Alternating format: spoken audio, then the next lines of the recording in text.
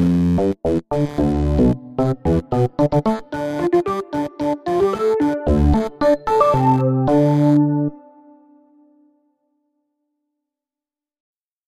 up and welcome to Difficulty Class, a podcast about all things Dungeons & Dragons. I'm one of your hosts, Trevor Bettis, and with me is... Allie Deichman. That's right, and this week we'll be talking about Storm King's Thunder. We're doing a spoiler-free talk about it, a little bit of a review, and then a little bit of suggestions, followed by a question written in by a listener that's similar to you, but not you, because you're not Ryan Fitzgerald. So, hey, you're Allie. Yes, I am. Hello. So this is the new format. We got two hosts. Yes, indeed. This is great. I'm excited. But one of the things that we talked about was that I never introduced myself. Mm-hmm. You haven't introduced yourself because you haven't been on the show. Not yet. So let's start off with that. Who are you? Well, I'm Allie. I've been playing D&D since, goodness, I think 2012 now. This guy, Trevor, actually DM'd my first ever game, and so you have him to thank. Humble brag. For everything. I've been playing since 4th edition, and goodness, I played 4th edition for like a long time, and then eased my way into 5th. And then I've been DMing ever since, 2014. Hey! And so, yeah, 5th edition has been great, and that's what I've been doing for a while now. I realized that I never actually talked about myself at all during the beginning of this podcast when it was Dungeon Driver. I'm Trevor Bettis. I've been DMing since 2011. So, in the grand scheme of things, not that much longer. I also started with 4th edition. I started playing in 3.5. My buddy that got me into D&D ran a small game for us, and then I took over during 4th edition, and then when 5th edition came out, I lost my mind and dove headfirst into it. I own every book, and I keep looking at them at the bookstores, and I don't know why. There's so many books. There's so many books, and I own all of them. Why do I do that? I have a problem.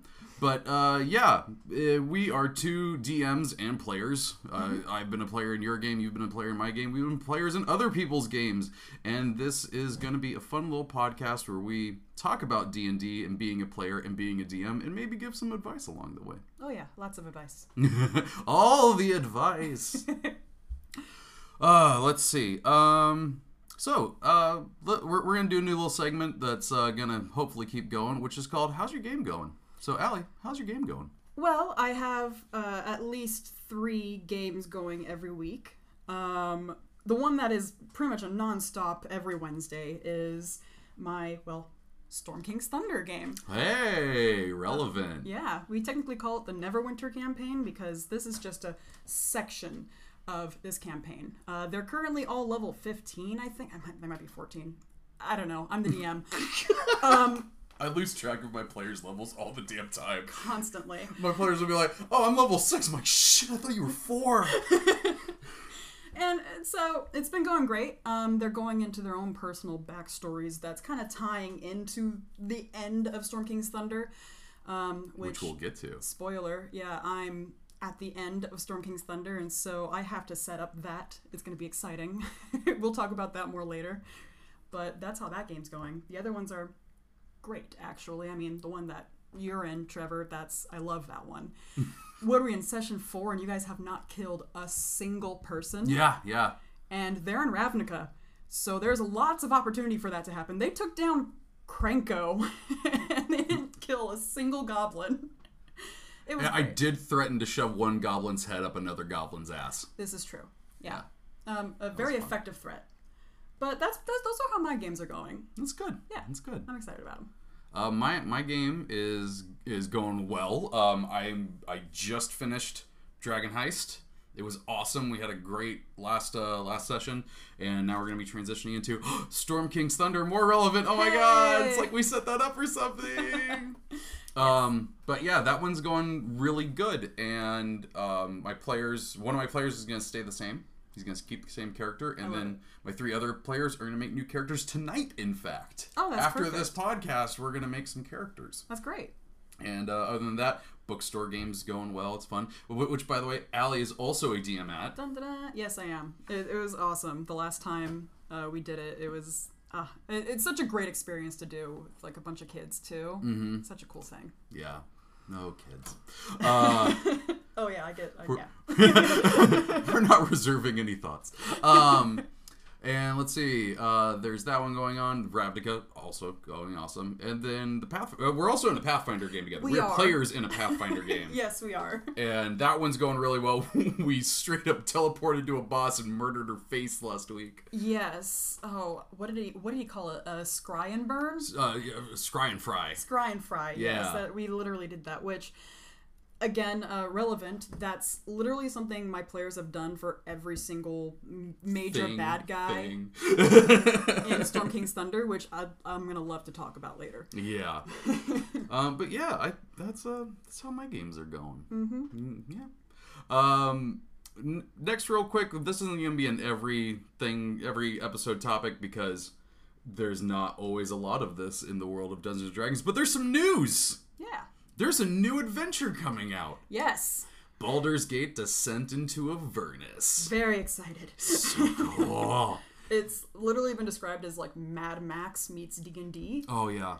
And that was all they had to say. Yeah, I'm sold. I'm already buying the book. It's I was already giddy when they were like, new D&D adventure. Then they said that, and I literally took my wallet out and threw it at the TV. Unfortunately, the campaign book didn't pop out, and I think I dented my television, but it's fine. But yeah, there was a live stream that they did called The Descent. They talked about it. They played some games from it. Did you watch anything from it? I watched a little bit of it. Oh, so good. I was busy. Jim Zub was freaking Minsk, and Matt Mercer was his saw hamster that, yeah. Boo. Oh my god, it was so precious. I loved it. So good. I may have stolen something that happened in there and put it into the end of my game. Well, you should. Every cool thing you should steal at least a little bit of. Yeah. I do that a lot with Chris Perkins. I steal a lot from Chris Perkins. And then the another piece of news is that the classic D&D games are coming to Switch. So this includes Baldur's Gate 1, Baldur's Gate 2, Icewind Dale, Planescape Torment, and Neverwinter Nights. Oh, see, that's gonna be so cool. Because I mean, like, I was at that age where I didn't actually get the chance to like play those games very much at all. Also because my parents weren't into them, so why would I be playing them? I still didn't understand what RPGs were. Oh yeah. I'm pretty sure at one time I thought Legend of Zelda: Ocarina of Time was an RPG. Yeah. I was a dumb kid. So yeah, when I saw like the screen for Baldur's Gate, why are there so many people that you control? That's weird. Yeah, and it'll be great too because it's like we don't have to go back and like play the older versions in order to like enjoy them. I'm still doing that. I bought Baldur's Gate 2 and Neverwinter Nights a week before this was announced. And like I've played these games since then, and like they're fun games. I cannot wait to play them on the Switch. Oh yeah. I'm gonna be nerding out at work all the time. I'm already that guy at work. Well, yeah. Expected. Yeah. But yeah, I'm excited to be able to play them without that nostalgia filter getting ruined. Yeah. From looking back at the old games, and so it'll be awesome. Oh yeah, no, for sure. Like the nostalgia is simply going to be when they're like, oh, and then you have to go fight a beholder, and I'm like, oh, beholder is so cool, oh my god. Like the first area of Neverwinter Nights, and this is spoilers for like a 14-year-old game. Like the first area, like when you're training and stuff, you go into this menagerie, they call it, which is really just a prison. Oh.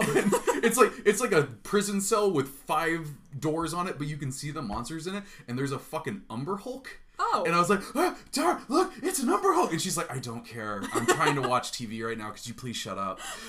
But she's my wife, and she loves me, so. Yes. And also, we didn't mention this, also your sister. Yes. Technically, Trevor is my brother-in-law. Technically. Technically. Okay. The last piece of news, which is relevant to the last one, is Baldur's Gate 3 was announced. Woo. With the most gruesomely awesome trailer for it, and that if you have not seen and have a strong stomach, you should go watch. Yeah, it's pretty, cool. Cool is one word for it. Yeah. It's pretty cool. There was no gameplay shown, unfortunately. I even sat through the terrible E3 PC conference because I thought they'd show it. They didn't. It didn't. I will never get that time back. No. But it's happening, and it's coming from the creators of Divinity Original Sin 1 and 2, which my wife and I are currently playing through the second one, and it's a shitload of fun.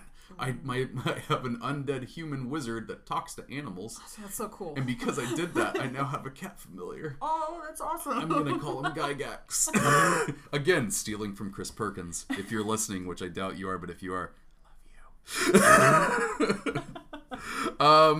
But that is all the news that we got, and if you're just here for the title of this podcast, then let's get on to Storm King's Thunder. Woo! All right. Storm King's Thunder, it's something I've been dealing with, reading, building off of, giving my players for the past, year now. Mm-hmm. It feels like it's been longer than that. It does feel longer than that, not in a bad way. I mean, this is a good-sized book. For those that can't see, which is everyone, it's a good-sized campaign book. Mm-hmm. No, it's definitely, it has a lot of content in there. It's dense. Dense is the great word for it. Yeah. Especially chapter 3. Yeah, which we will get into there. But tell you what, we're going to start off with a spoiler-free conversation. I think what I'm going to do is I'm going to read the back of this book, which I haven't done before, so I might stumble over my words. And we can talk about this back section, which is, in my opinion, is not spoilers. Oh, yeah. It's on the back of the book. It's not spoilers. No, you can't. Yeah, so let's see. Ages ago, giants and dragons waged war across the savage frontier. These battles are long forgotten by human civilizations of today. But ancient relics remain, and now the land shudders once more with the thunder of giant footsteps. Hill giants raid farms for food and livestock as stone giants lay waste to settlements in their path. Frost giants plunder coastal towns as fire giants gather slaves. Cloud giant castles drift across the sky, casting ominous shadows on the cities of the north. But no threat compares to the wrath of the storm giants who stand betrayed. Puny adventurers must rise to the challenge. I love that it says puny. That's so great. Yeah. Puny adventurers must rise to the challenge, gather their strength, unlock the power of ancient runes, and take the fight to the giant's doorsteps. Only then can they discover a hidden evil hidden evil that is fomenting a war between giants and small folk. Only then can they forge an alliance to end the war, but before it begins. I totally stumbled through that. I apologize. You did great. But yeah, so that is the quick back of the book description of Storm King's Thunder. What about that got you interested in running this game? Probably the concept of using like the entire race as pretty much the antagonists. And what's cool about giants in general is that if you look in the monster manual, there's like a lot of different kinds, and so it provides a lot of difference through a campaign, whereas like if you're going through Dragon Horde, right? Going through Tiamat, there's a lot of human bandits and a lot of cultists and a lot of just here's your brand of bad guys. With Storm King's Thunder, it promises at least 5 different types of bad guys, and each of those 5 different types have different weaknesses, have different strengths, and have different weapons, and so it kind of provides a lot of variety for a game as opposed to a lot of the other campaigns, I feel. But basically, I really like this book. That's my overall review. That's your spoiler free. Don't need to go into it more. That's it. For me, like what got me is that like even like without going in, like without cracking the cover of this book, this seems like it is a big event. This isn't just something that's like this is on the scale of Rise of Tiamat, where it's like shit's going down. Yeah, well, I mean that's a great point because I won't mention it further until the later half, but it is on the exact style of scale as the Rise of Tiamat because in a weird way it's connected. Yeah.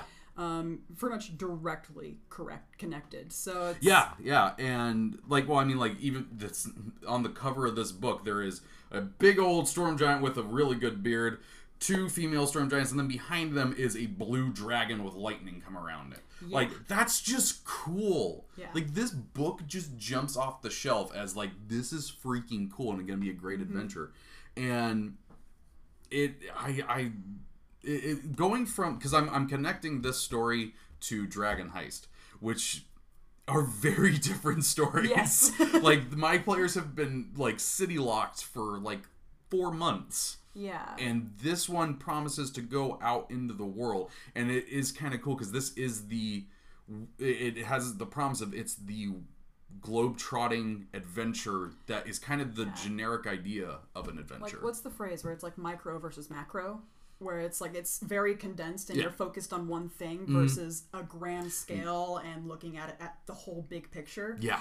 Storm King's Thunder is the big picture. It's big. Yes, Giants. very giant. I got you. I got you. Whereas I feel like Dragon Heist is very much it's still a big campaign, but it's very much focused on the actual city itself. Yeah, I think in the spoiler section, I think that campaign is going to be a good one to compare to, both like in scale and how it's written. Yeah. But yeah, like this one, the reason I wanted to run it was because my players were in such a small, condensed adventure that I think doing this one is going to be a nice change of pace and like open up that world, because all they've seen is Phandalin and Waterdeep for months. I mean, the book opens up with literally 3 different places that you can go to immediately. And it really promises being able to move wherever you need to. And it has that kind of almost sandbox feel of, where do you want to go now? Here's the map. and that's something that I feel like you can talk about too, because Chris has talked about this. And Chris Perkins, I'm not saying that like I know him, I don't know you. I'd love to know you, Chris. Is that this game is sandboxy. It is because of how Curse of Strahd did. They looked back at what they had here and made it more of a sandbox. Yeah, you mentioned that, about how it kind of influenced this book, which, I mean, to be honest, a great choice. Well, and also like having recently finished that. Well, recently, God, that was last year, wasn't it? Yeah. Well, you know, semi-recently finishing Curse of Strahd, like looking through this book, I can see that. Like there are a lot of things in here that I'm like, oh, okay, that's similarly set up, and I love that because I love Curse of Strahd, how it's written. I will say, because I'm also running Tomb of Annihilation, the book is pretty much very nearly exactly set up like that. Because it's like the first chunk of it is pretty much open world, alphabetical order of all the places possible that they can go to. Not even like all the places listed that they can go to. You can make up your own town or just your little hamlet, and you can make up a blurb about it. But this has like even a sentence for every single place marked like on I the was map. looking through that. It's at least a paragraph. For every single place marked on the map. Yeah. And then like later on, like Tomb, it just kind of going like, all right, you're here now. You're gonna go through here. Yeah, and what's cool is that for a lot of the areas too, it also has suggested encounters. Yeah. Not full on like dungeons, but like, hey, here's something that could happen while they're here. Oh yeah, but like there was some stuff where, again, no spoilers, but like I read like 2 paragraphs that I'm like, that could be its own adventure on DM's Guild. Exactly. Yeah. Like it's vague, but it's enough structure to be like, I could do that. And I mean, considering it's all about the Savage Frontier, which, if for those that haven't read Storm King's Thunder, the Savage Frontier is essentially the northern chunk of the Sword Coast. Yeah, like a lot of it. From like Waterdeep up. It was Daggerford, which is like a little bit south of Waterdeep, all the way up to Icewind Dale. Yeah, Daggerford all the way up to 10 Towns and beyond. Just a little bit. The Sea of Ice. But it provides such a huge area that it really magnifies into for certain areas. And what's cool is that if you don't really like this campaign idea of how it goes and plays with the giants and everything, it's still an even really good Sword Coast source book. Oh yeah, like there's the Sword Coast Adventurers Guide, and I don't feel like that did anywhere near as good of a job as this did for like, because like that does good when it's getting down to the nitty gritty of detail. Like if I want to read about Waterdeep or Neverwinter, I'll go read that book. Pretty much, if you're interested in the Lord's Alliance and the cities that it represents, read the Sword Coast Adventurers Guide. If you're interested in just the general north, Storm King's Thunder is a great like synopsis on every single town available. It's true. At least in the current canon, so to speak. Well, I think we should switch over to the spoiler part of this. Yeah, I'm ready. So if you don't want to hear spoilers, this is your chance to kick off and skip ahead. Maybe I'll put a time code if I remember it. Maybe look into the details. Maybe I did that. Future Trevor could have been cool. But yeah, so if you don't want spoilers, leave now. Okay. Allie, you've played way more of this than I have, and I know you haven't finished it, but I feel like you've had and read this book for over a year. Yeah. I feel like you're the most apt person I know to review this. Yeah. So I'm gonna let you talk about this for the most part, and I'm gonna ask questions. Sounds good. I like that. Okay, so I mean, full disclosure, before I really get into it, I just want to let it be known that I went into this campaign with my characters starting at level 10. Like I mentioned before, my characters have been campaigning already. Like, they already helped save Neverwinter from the Nashers. They already did a lot of stuff. And so, at this point, they're pretty well established. Now, that being said, that doesn't mean this campaign wasn't difficult. And that wasn't even me adjusting things, too. Like, there were literally some parts of the book where my characters nearly died. And that was because I was reading directly from the book. I wasn't adjusting anything. But yeah, that's just full disclosure. I didn't start with level 1 or even 3. I'm not even starting with level 1. Yeah. This book is meant for levels 1 through 10. Or 11. The book even suggests at the end, like, if your characters aren't feeling confident, boost them up again. Basically, the entire book starts with the adventurers learning, oh, there's giants running amok. And then you are saving a town. You get to choose one of 3. I know Trevor is going to go for Bryn Shander, and I am. I went with Bryn Shander, but that's because I'm biased, because I also play the Neverwinter video game MMO. I would be lying if I said that didn't have any influence on me as well. Yeah, and so I really loved... That was probably, and this is going to sound bad, that was probably the biggest reason why I wanted to play Storm King's Thunder tabletop, because of how much I enjoyed it in the MMO. But, so they go through Bryn Shander, they save it, and when I was talking about how it's going to be difficult, this entire book is meant to make your players feel like they're too small for this task. It literally calls them puny. Yeah. I mean, there's a literal, like, 3 paragraphs describing how this is meant to make it feel bigger than you can handle, because that's the theme of the book, is it's a giant-sized problem. And for a little bit of spoiler here, Bryn Shander gets ransacked by 20 full-on giants. They're attacking the whole town in literally surrounding it, and so your players have to figure out ways to get out of that situation. And well, I mean, like, even just on the surface, like, that is 20 CR8 creatures that are swinging for 25 damage a hit. Yeah. And like, that's a lot. They're technically supposed to be level 3 at this point, too. That's insane. So, like, with this book really almost oddly sets up the players to be approaching every encounter with a non-combat concept. Mm-hmm. Because... Which is difficult for some DMs. And I'm even going to have that problem, too, where it's just like, my players don't shy away from stuff. They're like, oh, there's a big old monster, let's go up to it. Especially considering, like, usually if you go for non-combat, that has the suggestion that the monsters are more than just, I hit things, right? And for some of the giants, that's not really too much of an option. Because, like, for example, the hill giants, they're nowhere near intelligent enough to really be like, let's have a parlay about this situation. The only ones that would really be into that concept would be, like, cloud giants, maybe fire giants. I do like the cloud giants that I've read so far. Cloud giants are so cool. That's a friendly cloud giant. Yeah, it opens up with that. It's... Okay, can we, like, I know we're talking about the story, but can we talk real quick, like, some of the maps in this book are just not nice to the eyes. Specifically, this weird tower with a giant wizard hat on it. Yeah, it's really weird. It's so weird. Like, it looks like it has like a Windows 98 wallpaper behind it. Yeah, that's a good transition into the maps themselves. There are a few maps which are just really cool, but the downside is that literally every map, except for like maybe 3, are, each square in the map is 10 or 20 feet. Yeah. And so if you're the type of group that really needs, like, to play it on a mat, you're going to have a little bit of a problem doing that, at least to scale. The way I've ended up doing it a lot, because my group is one of those that has an issue doing it theater of the mind style. I've had to just hold up a whiteboard, draw a really rough, terrible sketch of the map itself, and then just say, this is where you are, this is where the bad guys are, what do you want to do?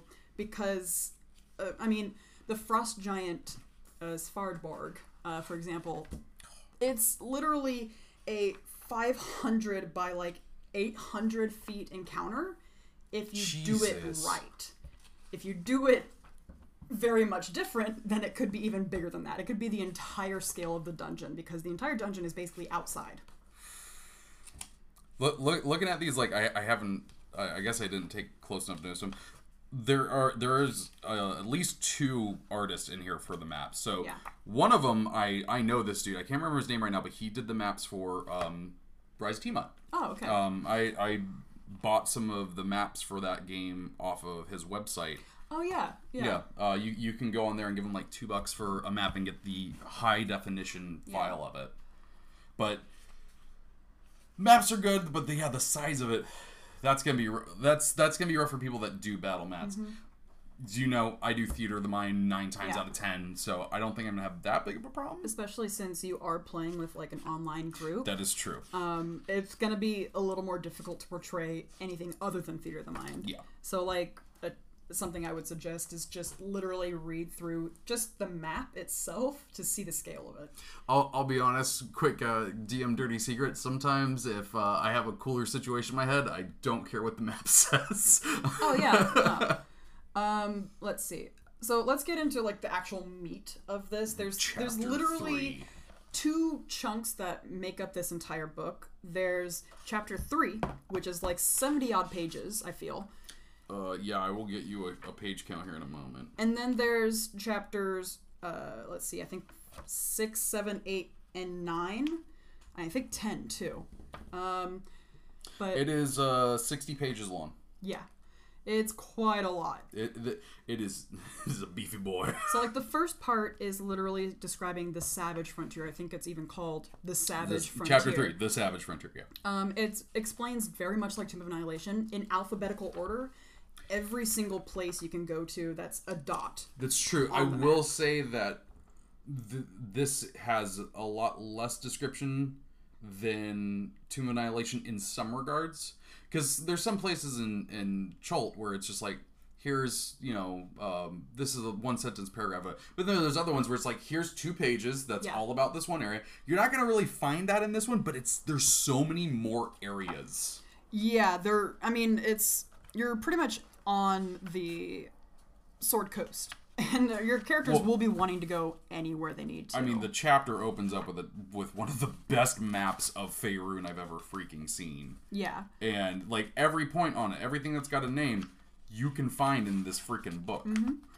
I will say that the map is a DM map. Oh, there are some places on there that you definitely don't really want your characters to know about.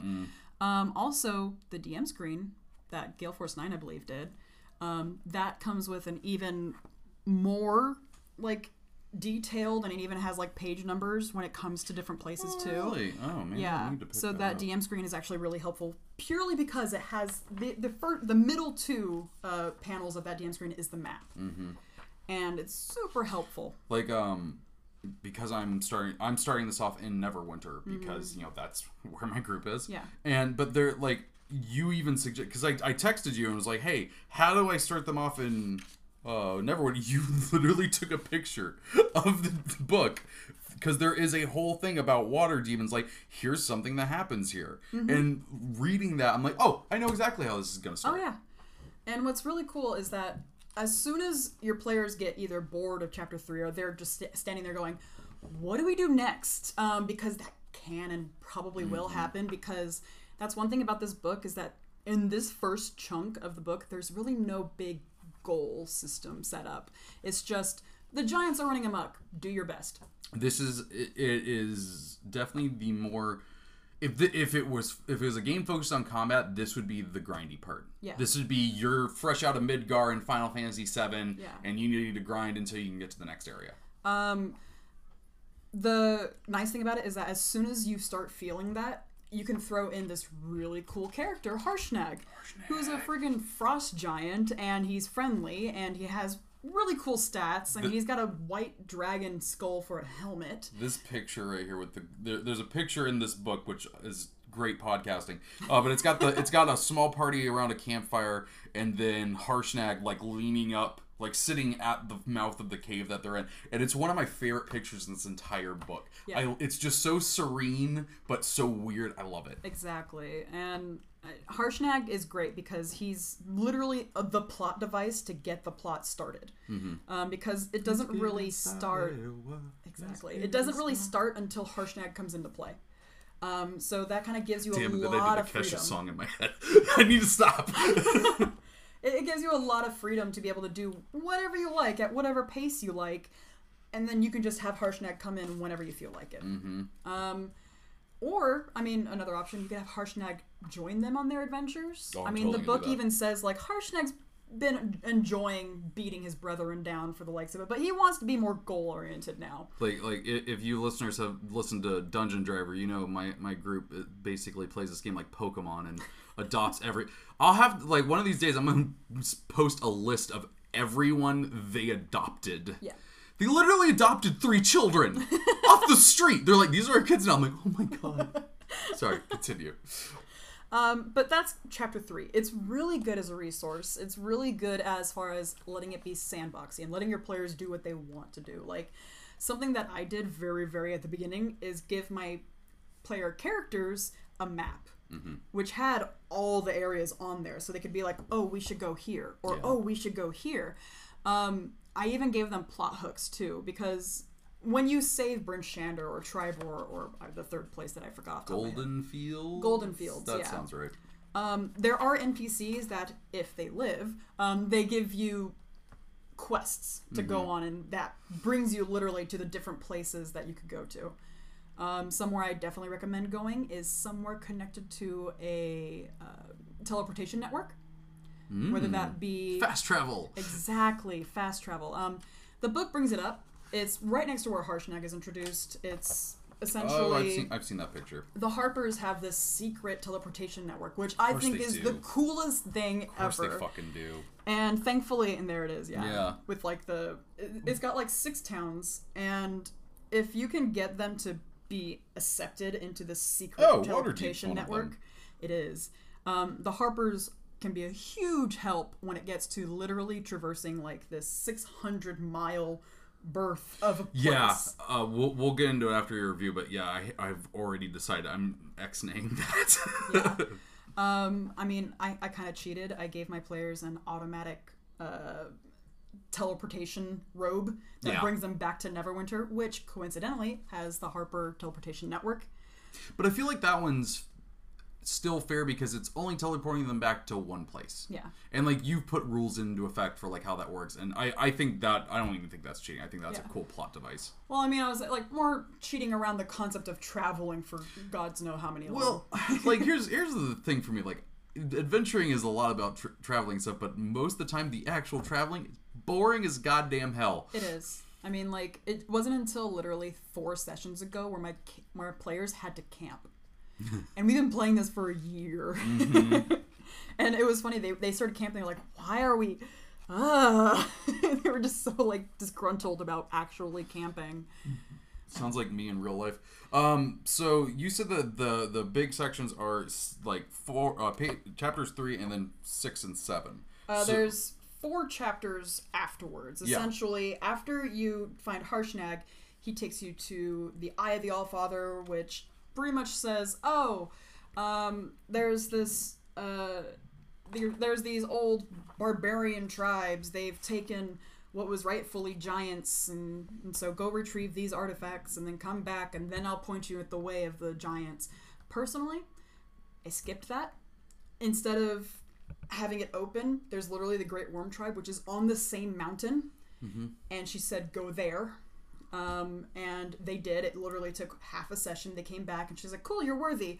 And she pointed them, said, where do you want to go to next? And you choose a type of giant. Any of them except the storm ones. Yeah. And the second half of the book is describing each of the dungeons, including the storm giant dungeon, that they could go to. So real quick, I will say I'm looking at the map of the Eye of the Allfather, and this looks so Baldur's Gate-y that like I might just run it as is because that looks super. It looks old and cool. I kind of love it, but I can understand what you're talking about. Where it's like, yeah, just do that. There's actually my favorite puzzle in the Eye of the Allfather. Pretty much, it really, if they don't think about it, it all it takes is Harshnag just coming up to the door and being like, "Hey, I'm here," and then it solves the puzzle. But until then, there's very much a trial and error puzzle situation going on, getting into that doorway. Okay. And it's pretty fun. And if they they have to go into here to find the different pieces of the puzzle. And this is like a trap. This is a Remoraz. CR11 creature, by the way, for what's supposed to be a level 5-ish characters. I mean, if there's only one. I threw a Kraken at those children at the bookstore the other day. Yeah. They lived. Only one of them got eaten, but he was fine. Like, at that point, one of my characters, he was level 10, and he got eaten by a Remoraz. He almost died. He was literally second death save before Harshnag gutted the Remoraz, because, fun fact, you can play Harshnag. I did buy a mini for that, even though it's an online game, but I did buy that. So... Without obviously going into detail of every single one of these, because there's a lot. Like, this is another reason why this is a dense book. Yes. Because there's a dungeon for every type of giant. And each of those are really big. I mean, both in scale and in how long they are. And I know that your players found... I mean, just Iron Slag itself is 500 feet tall. Jesus. And there's like 13 different levels to it. And it's... And I know that your players found... ways around getting through all these. So tell me, what would you say is your favorite one? As far as what my players did and how they handled it, my favorite one was probably Svardborg, which is the Frost Giant one. So early on in the game, you're supposed to find a conch, which automatically teleports conch of teleportation. You to... What a name. Yeah, it teleports you to the Storm King, essentially the Storm King's area. And they stole that conch specifically from Storvald, who's the Frost Giant leader. Mm-hmm. And this rightly pissed him off. And so they went into that dungeon understanding and knowing this is a very paranoid and pissed off Frost Giant that they're about to go after. This is also a Frost Giant which has like 20 other Frost Giants to back him up. And Svardborg was probably my favorite simply because there's not just giants there, there's also 2 white dragons. That's sick. Oh yeah, I've read about them. That's sick. Yeah. And it's a little bit of a puzzle to figure out how to get them on your side, but it's very possible. Or it's not possible at all, and you can heck it up, and all of a sudden you're fighting not just Frost Giants and this Jarl of Frost Giants, but you're also fighting 2 dragons. And not to mention, if you break one of the eggs, they have a good chance of hatching, and all of a sudden dragon wormlings are coming at you too. Sick. I need to stop saying sick. It's not 1998. Spoiler, that's how one of my characters actually died. Oh, I love it. Which one? Who was it? It tried to wrestle a white dragon. Oh, I know who that is. Yeah. Okay, so I'm getting the idea of like how these are going. Like I found the Stone Giant map, which is literally a whole page, and the squares are 10 feet each. That's massive. Yeah. And what would you say would be like the not the worst, but the lower end of the dungeons? Or would you say there even was one? No, I can... Probably the Cloud Giant. Really? That's disappointing. I mean, because the way that they set it up, Countess Censuri, she's probably the, quote, craziest, quote, of the giant lords trying to take over. She really... The entire castle, which is Linar Mall, it's a floating cloud giant castle. It's pretty cool. However, there's like a lot of stuff in there which gets really iffy when playing with player characters that you're probably going to end up trying to remake the whole dungeon yourself. Do you mean like creatures that are in it? There are 2... She has kids. Mm-hmm. And the book even suggests using the kids as like blackmail to get her to not kill you. Because, again, it suggests it really influences the characters to not go into combat. Mm-hmm. Also, in Linar Mall is, like, the strongest magical items, too. So, if you don't go through all of Linar Mall, if you don't clear out some rooms, you could very easily miss those. miss a lot of big stuff. Okay. That's just funny to hear, because that was one that I'm like, oh, it's giant castle in the sky. I've done that before. The coolest part about Linnermall for me was that my players literally snuck through the entire dungeon, didn't fight a single giant until Countess Censuri, but they had also been scrying on her. They used dreams on her, so she was exhausted for one level. They had to save their dragon friend, who was captured and is currently being tortured, and it's like, the story-wise, it was really cool. Like, that was my favorite story dungeon, but the dungeon layout itself, not great. Okay. Not good.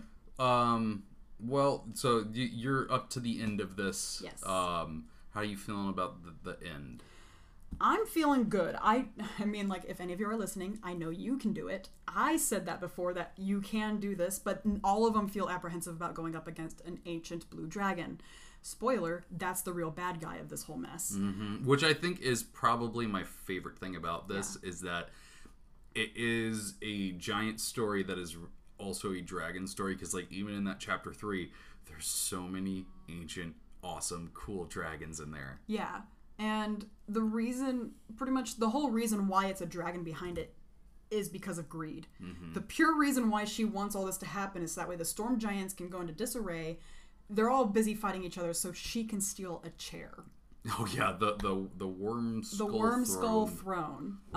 It's this really crazy powerful artifact. I love that you could float around in it like you're Professor Xavier shooting lightning. Exactly, that is literally what it is. And and pretty much the Queen of the Storm Giants gave it to the king as a gift for his birthday, and then she was murdered thanks to the dragon, who was like, I'm influencing your daughters to set a plot up against you, and it worked. And Imrith, who's the name of the ancient blue dragon, she was super cunning about this entire thing. She laid it out step by step and had it all perfectly under plan, until Princess Sarissa had doubts. Sarissa is the Storm King's daughter. She's also the youngest of 3 daughters, but she was named next in line, which upset the 2 older daughters. Imrith used that. When I was reading all that, like, the big thing is the ordning is broken, and like all of this stuff, this political intrigue among the giants. I love it. It's so cool. That's the other thing. It's not just a hack and slash book. It's also political intrigue, because it mentioned forging alliances. It didn't mention that you're forging alliances with giants. Princess Sarissa knows the ordning broke. In fact, every giant knows the ordning broke. The reason why is because the giants didn't step in during Tiamat. They didn't come in and took down their literal greatest foe ever, period. And the gods were like, not cool, guys. And so they shattered the one thing that kept them going. Now, do you think... Now, not everyone has played Rise of Tiamat, which I think is fine. Do you think that this campaign is still fine to run if you have no interest in connecting it to Rise of Tiamat? Oh, no, totally. Yeah? I mean, my connection to it was a literal, like, throwaway hand wave. Well, yeah, because your group didn't actually play. But didn't you have it that it took place? It took place about 1.5 years before this. Okay. And sometimes that number changes because I forget. But the players would be like, oh, why is this happening? And they would look into it, and there'd be some lore checks, and eventually they'd figure out, oh, the ordning shattered, kind of lined up with when Tiamat tried to raise up. It's well known that happened. In the Sword Coast, the Lord's Alliance kind of made a big huff saying, we saved the world. No. And not mine. Exactly. And so it's like, whoever did save it, technically, it doesn't even have to be a certain group, just the fact that they did, because that's actually kind of a key part, because the Lord's Alliance is currently being blamed for Hecaton going missing, because they're like, that's a whole different thing though. But how would you say you feel about how it wraps up? I feel like it wraps up pretty well. Because I know there's different ways it can. Like, you can have it where it's like, the ordning's back, the ordning isn't back, the ordning's back, but it's different. Yeah. I feel like your players could straight up alliance with they could go against the Storm Giants. There's a reason why the Storm Giant, the Maelstrom, is in there, the dungeon for the Storm Giants. It's because they could be an enemy of them. They could straight up try to go in and murder hobo the place. Because it's very easy. If you miss like 3 steps, yeah, you could easily heck that up and be against them. But you could also align yourself with a different giant society. That's crazy. If you align yourself with Storvald, who's the frost giant, that might be kind of weird because he's trying to find the Ring of Winter and freeze all of, well, Faerun and everywhere, ever, for a long time. But you could align yourself with a different group. You could even influence other lords to be different, too. But I feel like it does wrap up pretty well. The book gives you an option to just go after, like, once you finish, you only really need to take down 1 giant lord, and that's all you need. I gave the option to my players because the book even offered it. For every 2 giant lords you take down, they go up a level. Which, I said earlier, my characters are level 10 when they started. So by the time that they were taking down giant lords, they were level, like, 11, and they just took down their 4th one, so they're level 14 now. Haha! Figured it out. So it can easily wrap up where they take down 1, they go save Hecaton, and then they find out where Imrith is, and they go after her, and they take her down with the helps of their new alliance with the Storm Giants, because that's one cool thing about the final battle, is that there's like 5 Storm Giants that go with them to take down this dragon. That's sick. God damn it, I'm still saying it. Yeah. And so it's like, it's not a hopeless feeling of, well, they're only level 11 or even level 10 going after this ancient blue dragon. They're also going to have 5 NPCs that are immune to lightning damage. Yeah. So I feel like the ending of the book, I haven't done it yet, but I feel like it's done very well. Okay. It's the biggest encounter. I mean, there's a monster in Monster Hunter that goes into sands. Oh, the Diablos. Yeah, that is pretty much literally Imrith. If that monster can shoot lightning, that's Imrith. Oh, I can't wait. That sounds awesome. Yeah. I love that fight. And that's entirely what that fight is. That sounds awesome. All right, well, let's do our final thoughts. Yes. Which I came up with while we were talking because I realized I didn't do that beforehand. So let's do it into 2 parts. Okay. We're going to rank it, and then we're going to say what level, what experience level we feel was good as a DM to run this. So because I've only ever reviewed Tomb of Annihilation, we only have that to rank it against, and you've read it. Would you say that this is better than Tomb of Annihilation, or would you put it under Tomb of Annihilation? Personally, I would put it better. I feel that way too. Simply because there isn't this huge, drastic change in the middle of it. That's my one gripe with Tomb, essentially. Oh, well, that's the gripe that I put on it, where I didn't even run the Tomb. Is that it makes this sudden shift in everything. Goes from traveling RPG to meat grinder. Yeah. Whereas Storm King's Thunder has the same theme constantly throughout, where you are small, try and get out of this one. Yeah, and like the differences. Let me start over that thought. They both have a similar thing going for them, where they are a great travel log and they're great for exploring and everything. Yeah. But this one, I feel like, funnels that exploring into an actual thing that makes sense with it, whereas Tomb is just like, you've done all this exploring and all this adventuring, try not to die at every corner. Yeah, I mean, like, that's the cool thing. Not every encounter in there is a deadly one or even a dangerous one. There are some encounters in there which are like, there are cloud giants that are friendly.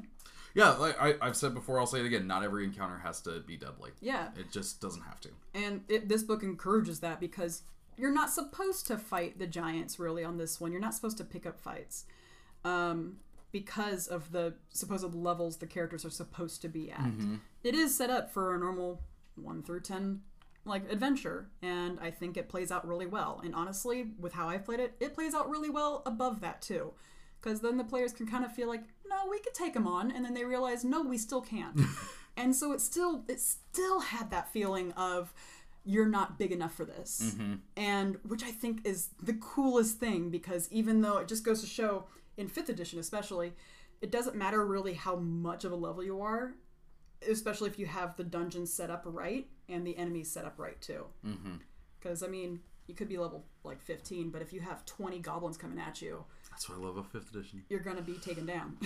So what would you say would be a good what would you say would be the lowest expertise you would need as a GM? So I'd say we could do this as like beginner, mediary, and then I don't know what the veteran.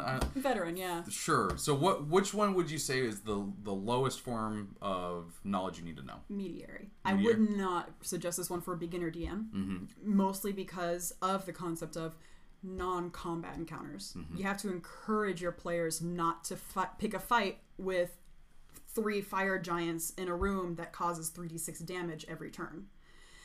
So in order to really kind of encourage your players to do that, you kind of have to have the wherewithal and the expertise and just knowing your players in order to nudge them the right way. And being a new DM, you're going to be busy trying to make sure you're running the story right. And so having those little nuances is a little more tricky if you're new at it. I could definitely see someone opening up this book at a game store and instantly feeling overwhelmed. Yeah. Because it may be laid out in chapters, and we didn't really get into the comparisons of Rise of Tiamat, but that was kind of where I was going with, where Rise of Tiamat is, chapter to chapter to chapter to chapter, which this one is, but what happens in them is so much deeper than what happens in Rise of Tiamat. I still feel like Hoard of the Dragon King and Rise of Tiamat, Hoard of the Dragon Queen and Rise of Tiamat are probably the best places for players, for new GMs to go to. It's not, I'm not going to tell them to take everything there to heart, but take stuff with a grain of salt, learn how it's progressing. But this one, definitely good for a mediary DM, and I think I'm saying that right. I don't know. Yeah, I think so too. And I mean, I would probably say I haven't ran it, but I've only seen about you talking about it. But it's probably easier than Curse of Strahd. Simply because Curse of Strahd has that huge mega dungeon being the castle. I think we can get into that one when we do Curse of Strahd. Yeah. I have thoughts on that one. All right. But I think that's good for our Storm King's Thunder. I can't speak anymore. There you go. Storm King's Thunder review. Hopefully this, if you're cool with spoilers and we're thinking about running this has put you over the edge and you're going to pick this up. Oh, yeah. Or this, turned you off of it completely, in which you didn't spend money on something you didn't want. Well, I say go get it, because it's a fun book. Yeah, it is. I'm so much so that I went and got it again. Okay, so last thing we're going to do here is listener questions. This is where you can write in to difficultyclass@gmail.com and send us some of your D&D related questions, or hell, screw it, other RPG questions. We've run other RPGs. Let's freaking do it. But this is mainly D&D. Today's question comes from Ryan Fitzgerald, who you may hear from more of, in the future. Who knows? He writes, first time DM, and I have a hard time of balancing the difficulty of combat and deciding who to attack and what actions to take so I don't overpower the players. Any advice on how to keep combat challenging but still passable? He's got a second question here too, but if we have time, we'll get to that one. Yeah. So he is fresh to this. Luckily I have talked to him, so I know what's going on here. He just got the starter kit and he ran a game for his friends. And so he's saying here is that he's having trouble deciding how to actually do combat. And I did an old Dungeon Driver episode of this, but it wasn't the best. It was 6 a.m. So what would you say is a good tip for him on this? Being able to, straight up fudge numbers is the easiest way to keep combat challenging but still passable. Once again, fudging is not cheating. Exactly. If you find your players are having too easy of a time, and as if they're almost bored with the fight, you could easily just bump up the enemy's health to non-existent until you figure out this is a good time for them to die. You could even just introduce, backup has arrived, and all of a sudden it makes an easy counter difficult, because face it, in 5th edition, the more attacks the enemy has, the more deadly the encounter is. That's why boss monsters have their legendary actions where they get to do something on someone's turn. They get to do something extra during the initiative. Yeah, and that's something too. You can make an average fight very interesting if you give legendary actions to a hobgoblin. You just plop him in there and be like, yeah, no, he can attack after every turn. And all of a sudden, the players are like, whoa, who is this guy? Yeah, I want his magic weapon. But that's a good way to keep it challenging but still passable, is very much fudge the numbers. If you feel like they're having a real hard time, lower that health. That's all it takes. And so you could, the next hit, describe him as that one really winded him, and you could see him breathing heavily as blood starts dripping out from under the armor. And it's like, you can describe it to where you're making a difference, but he's still going strong. I will say that I feel like describing the combat makes the combat more intense. There's been multiple times now where I've had a boss fight and everyone's like, oh man, that was so intense, and in my head I'm going, it was 3 rounds. It was 3 rounds. You fucking murder-fied that thing, but I made it scary to you. I mean, like, that's a brilliant point, is that if the more you make it feel like a movie, like a cutscene in a video game, where or the Telltale games, where sure, you're not doing much, you're just pressing a button as fast as you can without hitting the wrong one, but those like quote cutscene like fights are the coolest things, because it makes you feel like, oh, that was just barely in the nick of time. Describing simple actions like, oh, you go up and it's like, okay, I'm gonna attack him, and you roll a d20 and it's like, oh, you hit and you deal this much damage. Describing that is so much cooler than just saying, what'd you get? 13? All right, 13 damage. Yep. And Ryan, we're not saying that you have to instantly know how to do this. This is something that has taken us years and years to do. I'm still working on it. Yeah. But what I will say about you have here, how do I decide who to attack and what actions to take? So for the first one, you can literally just go with an aggro idea in your head, like old World of Warcraft. Who hit me last for the hardest? Yeah. Whoever hit last for the most amount of damage is the one that gets hit. Yeah. Or if a player just, jokingly in roleplay, like, says something insulting to a goblin, they have that goblin go attack him. Because, like, the neat thing is about that, like, even if it's a bad decision for the goblin, and again, I will reiterate, bad guys don't always make good decisions. No. That's why they're bad guys. But, like, let's say that he's in combat with 2 other people. One dude over on the other side says something about that goblin's mom, and he gets pissed and runs at him. He takes 2 attack of opportunities. It may kill him, it may not, but like that moment where that goblin got so mad and ran at that other dude, they're gonna remember that. Oh yeah. And what actions to take too, unless a creature has like something other than, try to keep in mind the other actions in general that you can take other than attack action. Oh yeah, like, sometimes I suck at that. Dashing is always a go-to fun one. Players don't expect that. Like, sure, that eats up the entire monster's turn is to use the dash action, but it immediately puts them up with the wizard. Yeah. Or like, especially if the wizard busts out like a huge damage-dealing spell, but they're on the complete other side of the field. If a smart monster is going to be like, that's the damage dealer, they're going to try to go for him. I mean, like, that's what you do as a player. Yeah, the thing that I've always had in my head when coming to like monster stuff is that I think of it as like video game AI. Yeah. Like I've beat up goblins in video games before. Yeah. I've fought all these things in video games. So I just kind of put it in, I kind of get in that headspace of like, okay, where are they going to go? Who are they going to attack? Like in my head, goblins always go for the person that's most heavily armored because they think that it's, if they take that guy down, it'll be a cakewalk. So that's how I always play in my head. They always go towards the biggest armored dude, and I shouldn't say that to players who might be listening to this. I mean, like, a real easy way to figure out what specific monsters will do what, read the little blurb the monster manual has about them. It will explain how goblins like to, what their society is like. Well, to be fair, he only got the starter kit, and I don't know if it has that. Oh, okay. But I think you can even look those up online. But there's places that you can look up monster tactics, and you can just keep them in mind, or don't worry about it. Because the other thing is that if your players are having fun, it doesn't matter who you attacked. Yeah, I mean, like, a great rule of thumb is that if their intelligence is a plus modifier, have them look for the biggest damage dealers. If their intelligence is 0 or negative, have them go for either the closest or the biggest dude. And that's kind of my go-to when I don't really prep at all for a game. I kind of just look at the base stats of the creatures and I'm like, oh, okay, that's what they do. Yeah.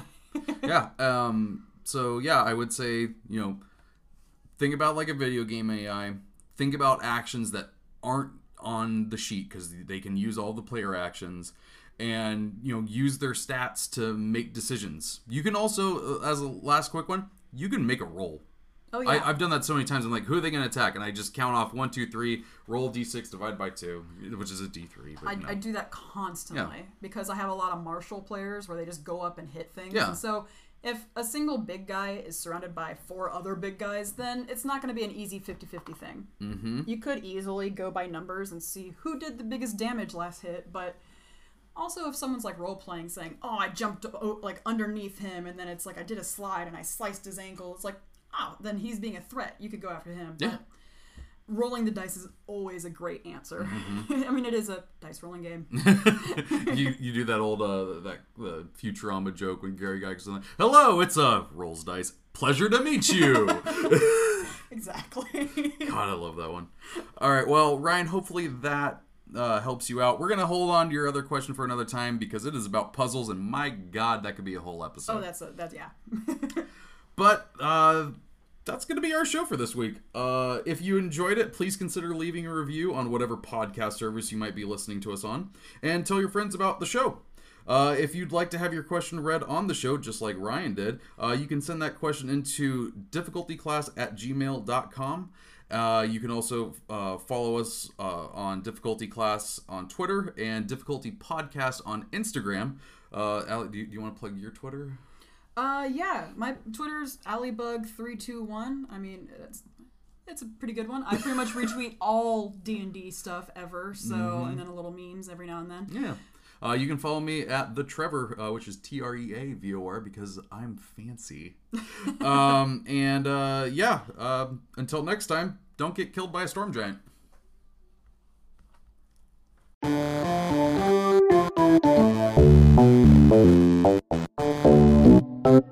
Thank you.